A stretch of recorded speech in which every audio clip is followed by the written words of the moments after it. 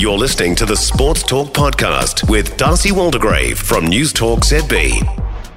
Joined now by Daryl Halligan as we look ahead to this huge game. Canterbury Bulldogs are taking on the Penrose Warriors. Of course, he's a former dog himself, a Warriors commentator, and he joins us. Welcome to the show, mate. Massive game tonight, huh?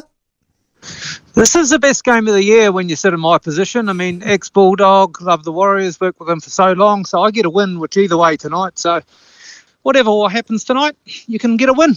Well, the thing here is that everyone's so focused on the refereeing controversy from the week. It's almost like they've forgotten there's points on the line come a Friday night. Do you think we can get away from that focus and the ref in the middle will actually just ref it as it is and not have that baggage of what went on? It's Cummins in the middle, isn't it?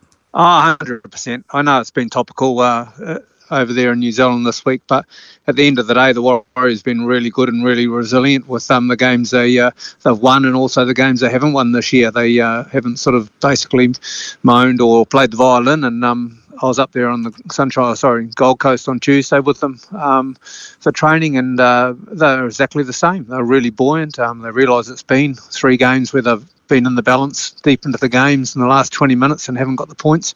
But this one's really, really interesting. The Dogs, they lose the fastest man on the planet, Josh Adokar, at the captain's run yesterday.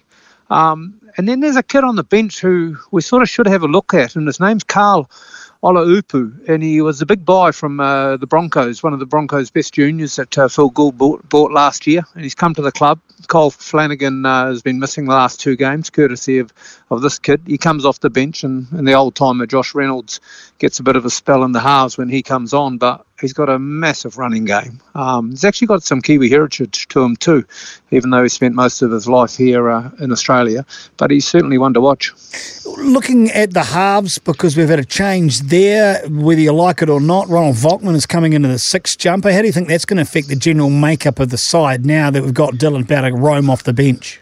Well, that's one of my questions for Webby tonight when I interview him on Sky. So he's got that question coming at him. Dylan walking back to the bench, and Ronnie he gets his chance. So Tohu Harris really plays halfback, doesn't he? And Sean sometimes plays 5'8" off the back of him. So how Ronnie fits into that pattern, I'm really keen to see. And see how it works. I think it probably pushes Sean a little bit wider in terms of a 2-pass wide ruck attack, and therefore that might free up a little bit of space depending how much room he's got in front of him with outside backs of Canterbury. But so that question's coming to Andrew Webster tonight, hopefully in the pre-game. Daryl Halligan joins the program. Daryl, we know that the Warriors had 3 games in 11 days. They were very tough fixtures. The last 2 games they didn't really bother the scorekeeper much. I think 6 points maybe in around about 160 minutes of code. This is an issue for this team. Why do you think that is? Why do you think they've failed to cross the line on a regular basis? Well, they went across a couple of times and couldn't get it down in the first game they had. Jackson Ford went across a couple of times and couldn't get it down, so that was a little bit of an issue against the Roosters. But yeah, I do. They're averaging 18 points a game. Canterbury only averaging 17 points a game. The plus for for the Bulldogs here is that Canterbury are leaking 25 points a game. So, and whereas, the Warriors are conceding 20 points a game, which is pretty close to what they're actually scoring. So, you could argue that this isn't the best defensive team. Canterbury are in the competition, and therefore the Warriors should hopefully get some points tonight. It comes down to play the ball speed and field position and all that sort of stuff. And most importantly is making the most of your opportunities. So, if they get the opportunities tonight and they get across, then while everyone's going to be important, they should come away a winner. And hopefully they'll have a full complement of players as well, Stray Dog, because they've had that problem, of course, of the last couple of games too. Last week they keep getting guys sent off. Yeah, a couple of real niggly ones. Dimitri gets 10 in the bin for a little bit of a shove in the face, really. But anyway, he did. So you have to be big enough to accept that. I think it'd be a fairly exciting game. Cameron Ciraldo loves his guys to actually shift the football, and he's a big one on shifting it to space. So, we will see the likes of Hayes Perham and Jake Avarillo in some space at times. And then the big key for mine is in the second half, basically when they're on about halfway, Matt Burton's going to wind up a couple of big, nice bombs, and it's going the Warriors are going to be yelling out, "Yours!" You know what I mean? So 20 minutes into the second half that he just starts sending these big torpedo bombs up and no one really wants them, you know what I mean? I can just see Charles Nicole Klogstad looking across at someone like Rocco Berry or Marcelo Montoya going, "Yours?"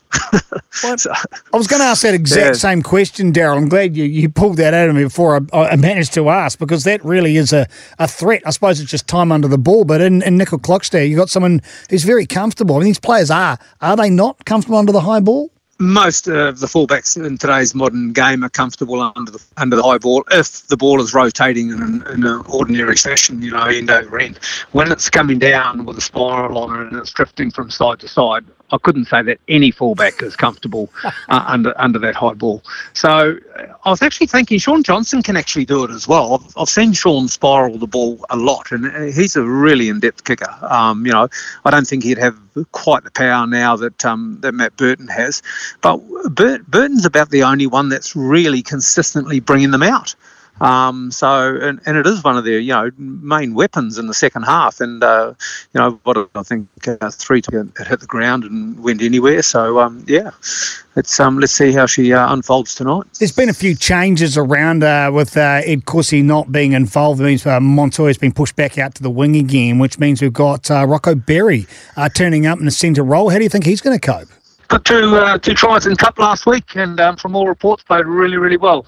Played quite a few games last year through COVID up at Redcliffe, Rocco. It's about time for Rocco to string a few games together. He's been with the Warriors for probably 5 or 6 years now, and had a couple of issues in terms of back issues, and you know. But on Tuesday night when he was running, they had an opposed session against Burleigh Bears. He looked really, really good, looked sharp. So hopefully he gets a few opportunities, and the run meters of the outside backs in the modern game are so important. He won't be afforded the luxury of, you know, like trying to find your feet. You either got to hit the ground running now, or you know that's you're that accountable. So Rocco's up for it, and he should be good.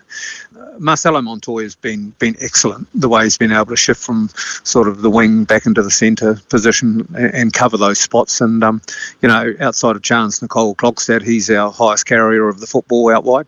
And also, you know, I think he's second to Chance on averages and run meters. So Marcelo's been good. He's not the biggest man in town either, but he let me tell you, he throws his body at the line. And let's finish things off, Daryl Halligan, with who's going to get the chocolates. I know you don't care either way, you can't lose, but if you had $5, which way would it go? You can't lose. I don't think anyone's ever said that to me. Look, I think the Warriors will get up over this one. They beat them by 2 points at Mount Smart just 1 month ago, and I think they'll go into this one, even though they haven't had a win for 3 weeks, with a little more confidence in the last 3 weeks, being the Roosters, Melbourne and Penrith, which was a pretty tough ask. So they're going well primed, put it that way. The right call is your call on 0800 80 1080 Sports Talk. On your home of sport, News Talk ZB. For more from Sports Talk, listen live to News Talk ZB from 7 p.m. weekdays, or follow the podcast on iHeartRadio.